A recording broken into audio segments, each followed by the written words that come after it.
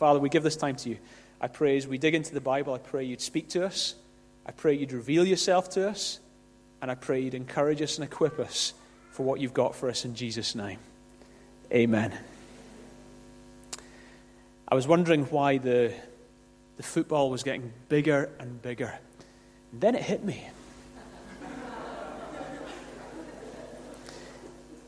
You ever suddenly realize something? Just like, boom, out of the blue. One of those moments where you suddenly realize something and life's never the same again. That's exactly what's happening in the book of Genesis where we are today. We've been working our way through Genesis for those who are visiting. We're in Genesis 17, and here's a moment where Abraham suddenly realizes something he's never realized before. Genesis 17, verse 1. When Abraham was 99 years old, the Lord appeared to him and said, I am God Almighty. Walk before me faithfully and be blameless. Then I will make my covenant between me and you and will greatly increase your numbers. Abraham fell face down, and God said to him, As for me, this is my covenant with you. You will be the father of many nations. No longer will you be called Abram. Your name will be Abraham. For I have made you a father of many nations. I will make you very fruitful. I will make nations of you, and kings will come forth from you. Verse 21. Sarah will bear to you by this time next year. So here you have Abraham, 24 years in waiting for this child. He was 99. When he was 75, God first promised him a kid. You imagine that? 75 years old, God first promised you a kid, you'd say, okay, cool. Now you're 99, you might say, just leave it now. Just leave it now. He's in nappies, I'm in nappies, we eat pureed food together, it's really not going to... You might say that, but 24 years in waiting. 24 years in waiting. And then, in this moment, 24 years in waiting, and then he has this encounter with God, and then within a year, the child's born. What changed? 24 years of nothing, and then in a year, boom. What changed? Okay, and that's what we're going to answer. I think there's three things I see happened here in this interaction between God and Abraham. The first point I want to make is this: you've got to have a big view of God. And I think that's what changed in Abraham's mind. Have a big view of God. God reveals himself, verse 1, as, I am God Almighty.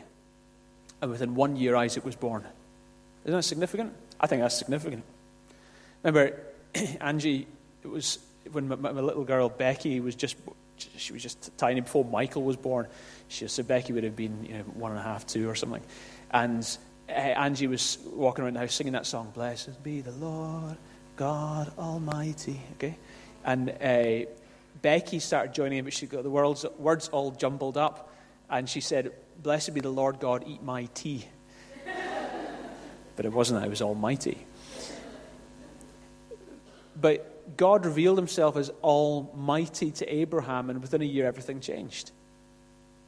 We didn't read this, but a little bit later on, verses 18 and 19, Abraham said to God, If only Ishmael might live under your blessing.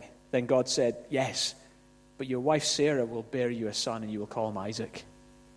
Here's Abraham. Now, we know the Ishmael thing. For those who are visiting, a few weeks ago, we looked at how Abraham had this promise. He was waiting for God to fulfill this promise. No kids are coming.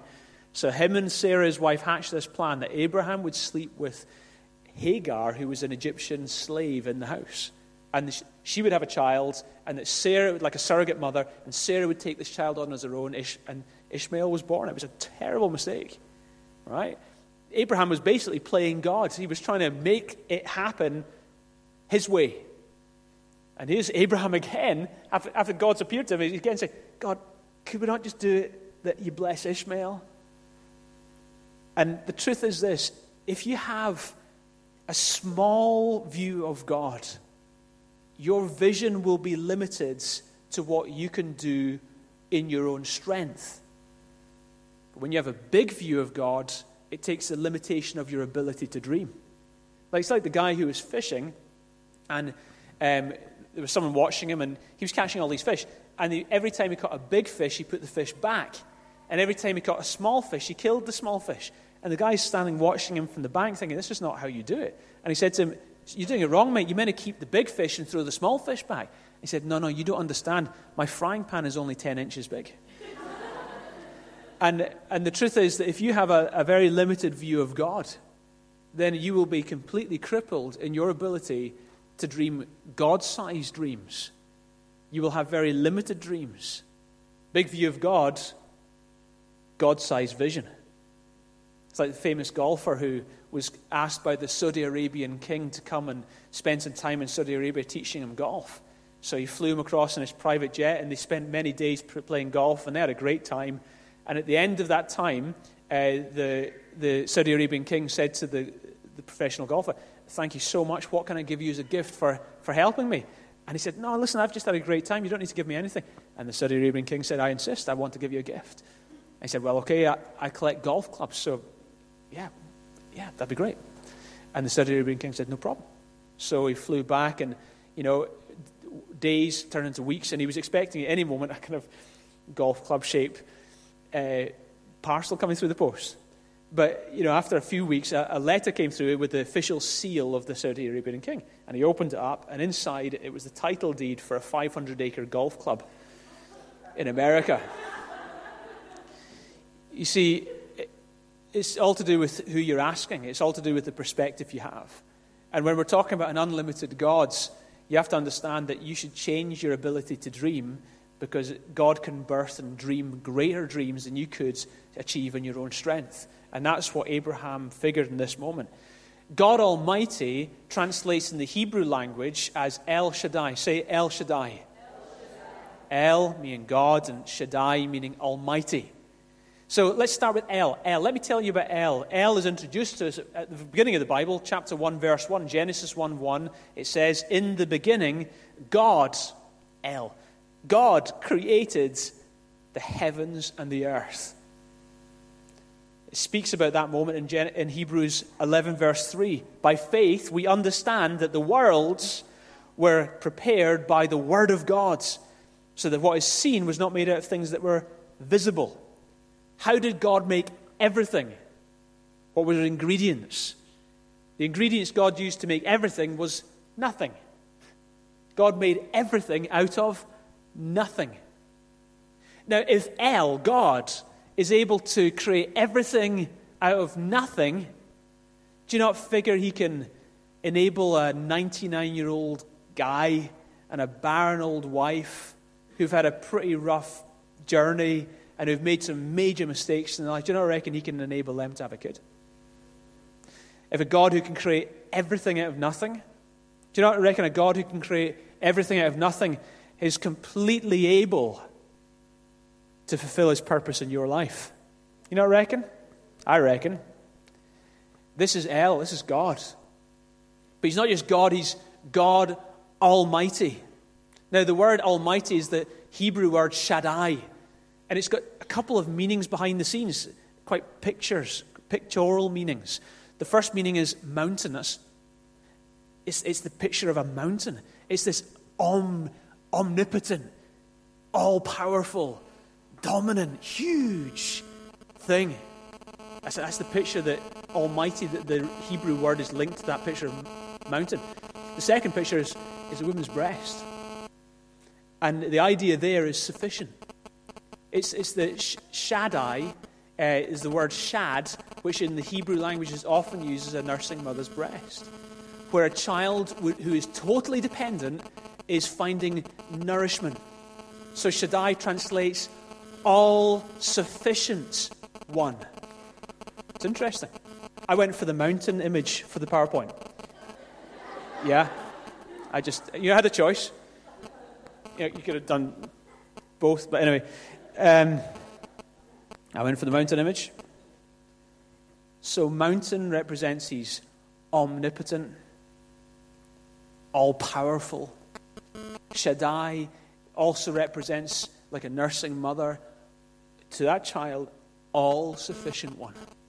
He is all-powerful, all-sufficient God. R.C. Sproul describes God Almighty in these ways. He says, when God revealed himself by the name to the patriarchs in Genesis, by the name of Almighty, he focused on his power, revealing himself as the God who makes and keeps his promises.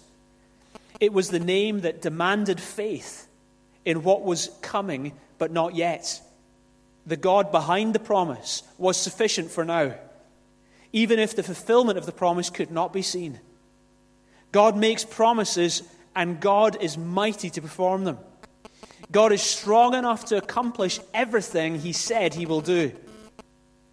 He has the power to fulfill every promise he has made to his people. God Almighty. My friend Gavin, who I actually went to Destiny College with Gavin, he's a lawyer, and he took a year out to do Destiny College from Spain. And Gavin, he told me about his journey coming to faith. And he said that before he became a believer, he was a spiritualist. He was involved in very occultic practices, contacting the dead and so on, which is actually utterly demonic. It isn't the dead you're talking to. It's demonic under the guise of that. Okay, it's dangerous. And he also saw various levels of healing happen as a spiritualist. He saw some stuff, right? He wasn't powerless. But then a point came in his life where he became an authentic believer in Jesus, and his life was turned around. And he told me that, Peter, I was in church one Sunday in Spain, and during that service, a guy who'd been a member of the church for a long time, he died in the service. He had a heart attack and died. He died as he was sitting there. Please don't do that to me. Do you mind? Don't do that. But that happened to him. He died, and his lips turned blue. His pulse had stopped. He was dead. And they carried him through to a back room and called for an ambulance to come. As they were waiting for the ambulance to come, Gavin and one of the other guys in the church sat beside this dead guy and just prayed. And he awoke. He revived. Having had his lips turned blue and pulse stopped, he revived. Anyway, the ambulance came and took him away, and they heard back. The guy was back in the church and everything. And this is how it went. The story was that for about a decade, this guy had a serious heart condition. And so not only did he revive, but there was when they did all the tests in the hospital, there was no trace of any condition in his heart. Wasn't any trace of any heart condition, which he'd had for years. So God raised the dead and removed the disease. So Gavin said, Peter, I'd seen power before, but this was God, like I'd never seen. This was the true God. Demons have power. False gods, demons, have power. The true God is almighty. And that just lifts the limits. You see, isn't it significant that the first recorded miracle in the Bible, Isaac being born to Sarah, comes in the back of the revelation that God isn't just God, he's God Almighty, El Shaddai.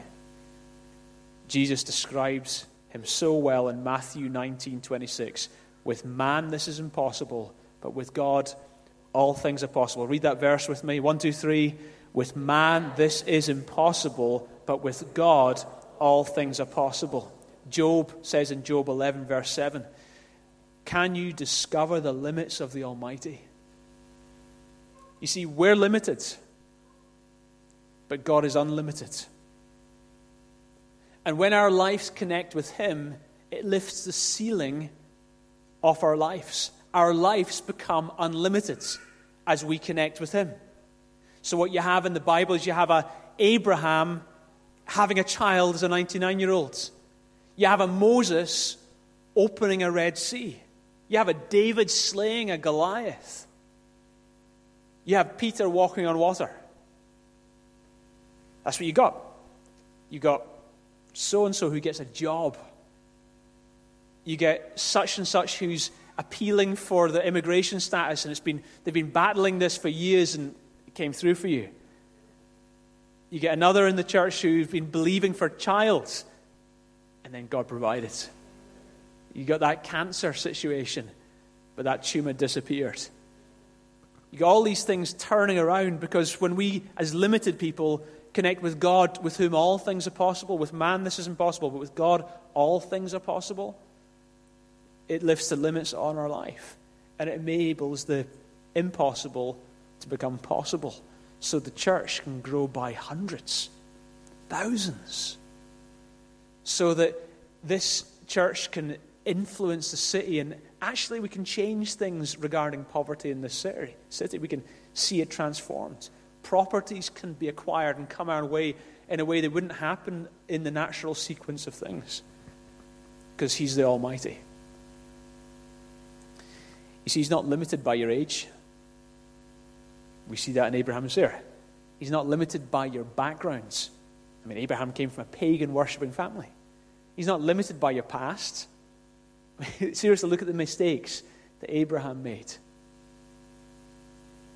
He's not limited by your fruitfulness or fruitlessness. Sarah was barren. He's not limited by anything in your life, good or bad. All he's looking for is your faith. All he's looking for is you to say, okay, I trust you, Almighty. He says in verse 6, I will make you very fruitful. I will make nations of you, and kings will come from you. When I think that, maybe some of you think the same, I think of the ultimate king who came from Abraham. We know Abraham historically. I mean, Abraham was right there in a moment in time. But we look back in history and say, wow, kings did come from Abraham.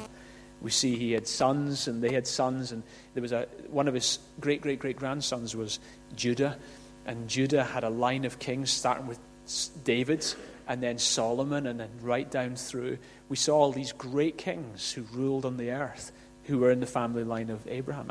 God fulfilled his promise. But you know what's significant is there was an ultimate king who came. In fact, at the very end of Genesis, it predicted his coming. Genesis 49, it says in verse 10, the scepter, it's referring to a king's scepter, the scepter will not depart from Judah, nor the ruling staff from his descendants, until the coming of the one to whom it belongs, the one who all nations will honor. In other words, there will be kings in your family line, Abraham, but there'll be an ultimate king. Eventually, an ultimate king will come. Who was this king? Well, it speaks about him in so many places in the Bible. I've just, for time's sake, just Revelation 1 verse 8, Jesus said, I am the Alpha and the Omega, says the Lord God, who is and who was and who is to come, the Almighty. Revelation 22 makes it very clear that Jesus, when it speaks about Alpha and Omega, it's talking about Jesus. Who is Jesus? I know he's a man. I know he was born to a virgin. I know he grew up in Nazareth. I know he was a carpenter. But I also know he's the Almighty. He's the Alpha and the Omega. You see, the Almighty became weak. The Almighty became frail for you. The God who the universe cannot even contain took on flesh, was born to a mother, and he depended on her ability to supply his needs. He became dependent, and he grew up in a human environment, and he was fully human in every way except also was fully God. And at the end of his life on a cross, he died and shed blood, divine blood, God's blood was shed to redeem and ransom human beings.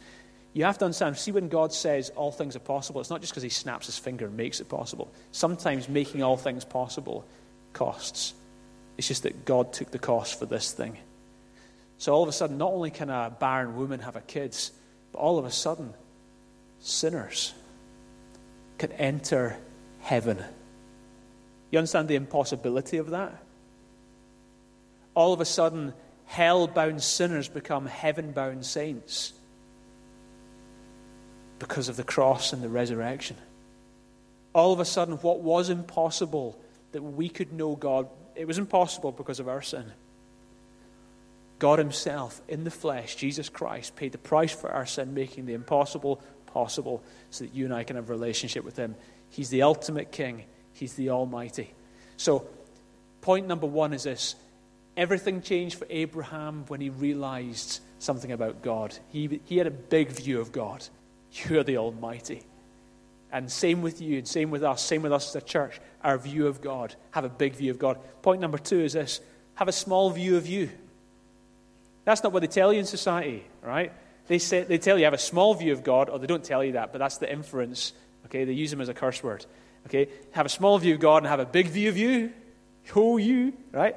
You look at yourself in the mirror and tell yourself you're awesome, right? That kind of stuff.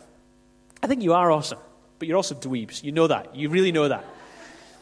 So don't have a big view of you. Have a big view of God and have a small view of you. And I don't mean that in some false humility sense, but I mean it in a real way. Verse 5 says, "No longer will you be called Abram, A-B-R-A-M. Your name will be Abraham, A-B-R-A-H-A-M.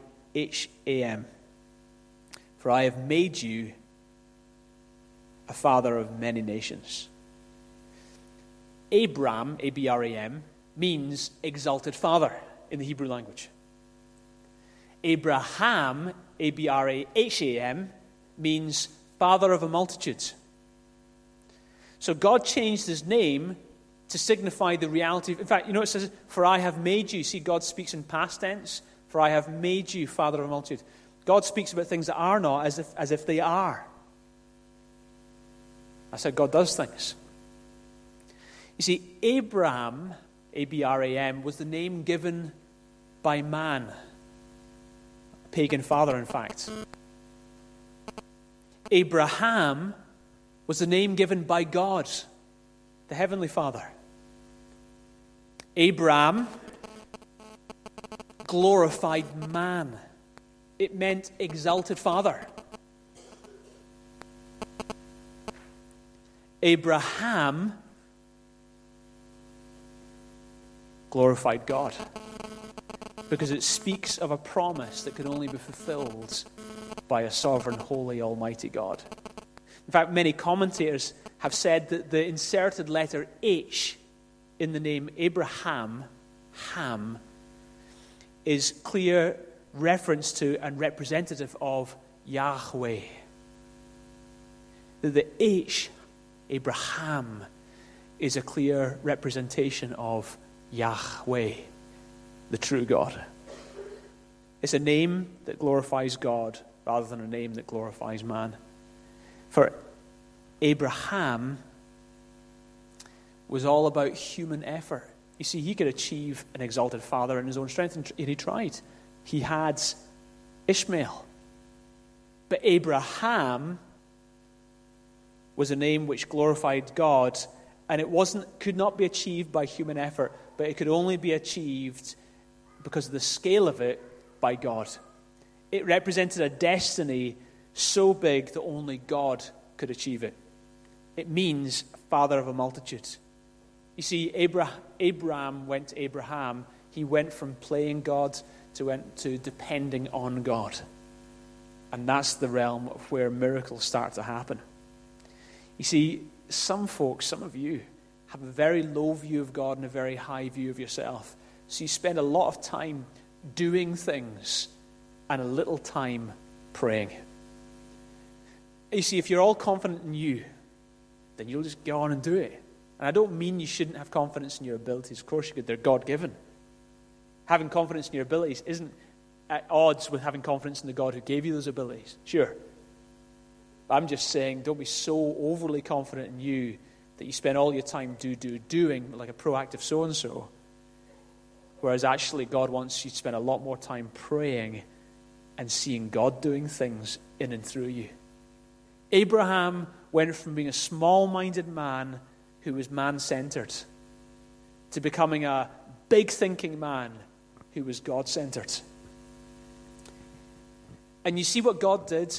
God didn't just got Abraham, the father of a multitude, to believe for a small answer, a child. He got him to believe for a multitude. You notice that? He wasn't here trying to get Abraham just to believe for a kid. The very fact he changed his name to being father of a multitude meant he wanted Abraham to now believe for a multitude. In other words, get past the first step and believe for where this thing ends up going. And I think that's kind of where we've got to be at. My mum 38 years ago, had me. Now, when she had me, when she was pregnant, and she decided if it's a boy, he'd be called Peter, because she knew about Peter in the Bible, and she wanted me to be a rock, someone who was about God, and someone who would make a difference in the church. So she wasn't just thinking, oh, thank God for the baby. She was thinking, thank God for the destiny of the baby. Okay, so you've got to also think the same. We've got to get past more than a child, but think of a destiny and world transformation. More than just getting a job. Don't just think, oh, thank God for the job. More than just getting a job, think a place of influence. I'm going to be resourced so I can be a giver. I should get beyond the first step. Don't just think successful church. Think, wow, a successful church that births multitudes of campuses in a city and start taking on some of the real issues in the city, and then plants churches around the world and actually leaves a city and the world a different place at the end of the generation. So see past the step one. See past that one life, if that person would come to faith. See past that. Think that person comes to faith. And their family then hear about Jesus and come to faith. And before they realize it, they're influencing their community. Understand that the healing, wow, thank God for the healing. But see past it and think, wow, there'll be a testimony. And through that testimony, many will be healed. God wasn't just saying, Abraham, can I get you to believe for Isaac? He was saying, can you now believe that you'll become a father of a multitude? You see, God's destiny never stops with you. If it does, it's not God's destiny. Because God's destiny goes through you and beyond. Because you are blessed to be a... You're blessed to be a... I'm not going to stop until you all say it unanimously out loud with passion. You're blessed to be a... And that's your commissioning from God. And the final thing I see happens in Abraham's life is this. So first of all, he got a big view of God. Secondly, he got a small view of himself. And then thirdly, he learned to live by God's word. Abraham's confession changed. You see, from that point forward, whenever someone said to him, what's your name? He said, I am Abraham. It was like him saying, I am a father of a multitude. See? All right? Trust me, it will happen. But every time he said, my name is Abraham, every day he was saying, I am a father of a multitude. His wife said, honey, your tea's ready. She'd say, father of multitudes. Or, father of a multitude, what time did you call it? Actually. So every day, the confession was there. This is what, every day, his mouth was saying what God's mouth had said. Yeah? And you realize that when your mouth starts saying what God's mouth has said, that's an important dynamic. God creates everything from nothing by speaking. God's also given us the ability to be creative in our words. But more than that, God's words are creative. So let God's creative words be in your mouth. And let them bring life where there was death. And bring hope where there was darkness. Abraham's confession changed. I love what it said in Romans 4, verse 17 and 18. It is written, I have made you a father of many nations, in the presence of God in whom he believed, who gives life to the dead and calls into existence things that do not exist. God calls them into existence.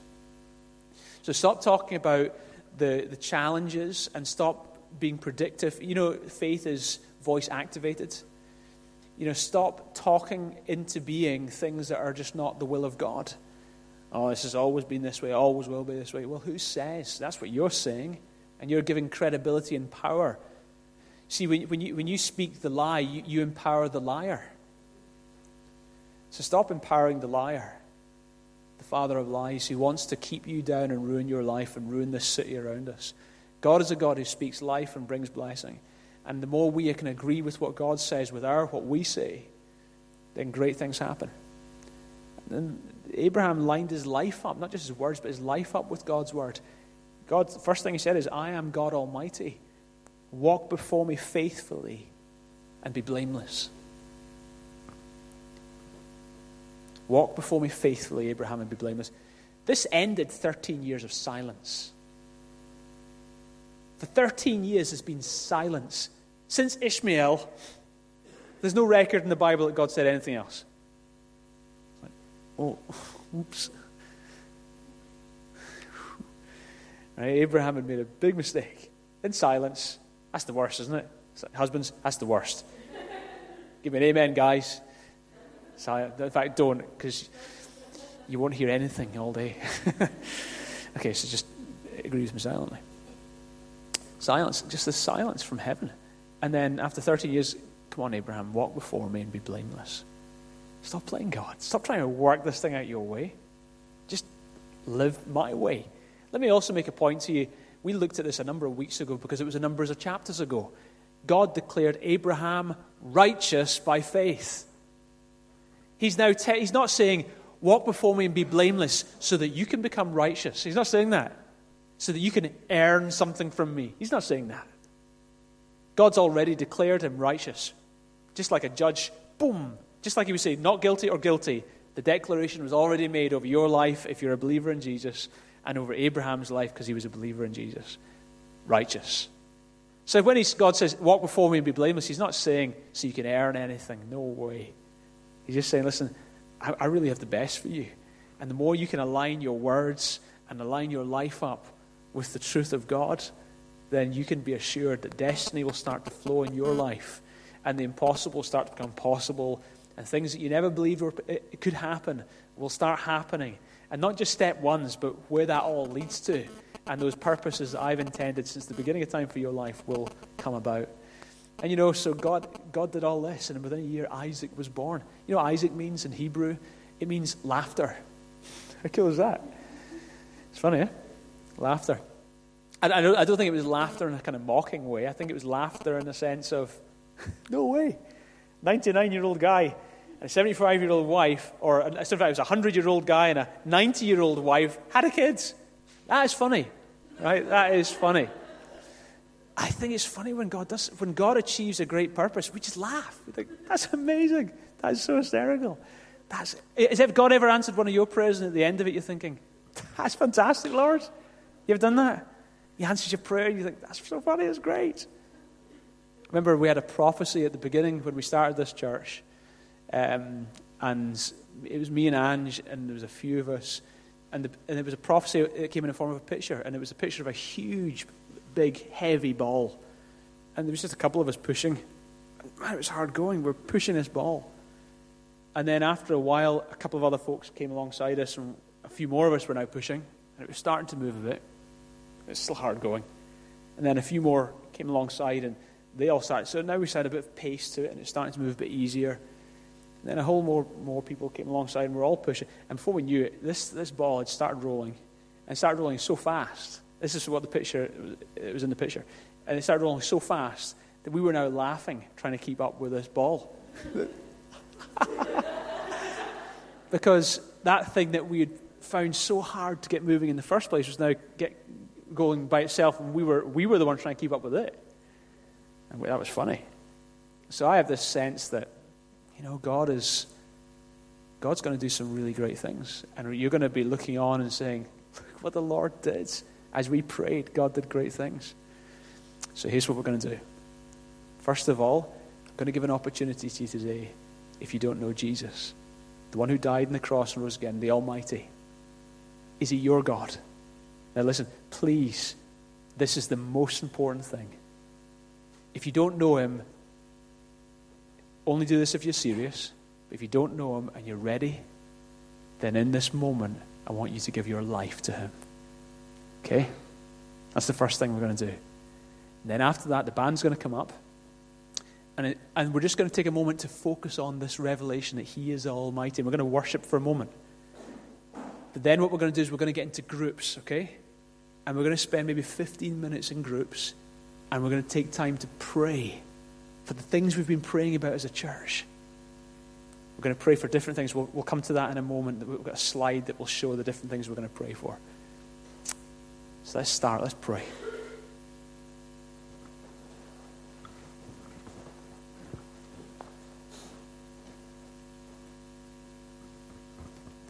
So, Father, thank you so much for your great love.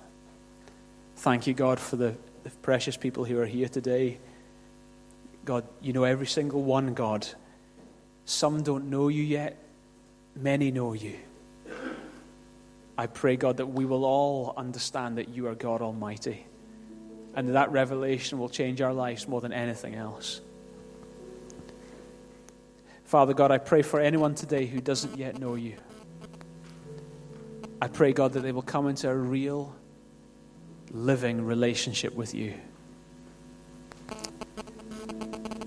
Okay, this is your moment now. If you don't know God, this is your opportunity. This is much more than, this is not about becoming a member of this church, although you'd be so welcome. This is about you and God. If at the end of this, you never came back to this church and joined another church, I'll be thrilled. I'd even be more thrilled if you joined this church. But my agenda in this moment is very simply this. I know if you know God, I will be with you in eternity. If you do not know God, I will never see you in eternity. You only have eternal life when you connect with the eternal God. It's not just him being there or you knowing he's there. That doesn't make the difference. Is he your God? Have you given your life to him? So that's you today, and you're saying, Peter, I want God in my life. I believe Jesus died for me and rose again. Then I want to give you this opportunity to pray and respond to him. Just, if that's you, pray this prayer very simply under your breath. Pray with me. Dear Lord God, thank you so much for your love for me. Jesus, thank you. You were willing to die for me on the cross. Rise again on the third day so that I could be forgiven and made right with God. So today, I believe you. I totally believe you. And I place my life in your hands. I commit myself to being a follower of yours, Jesus. Jesus, be Lord of my life. God, be God Almighty in my life from now on.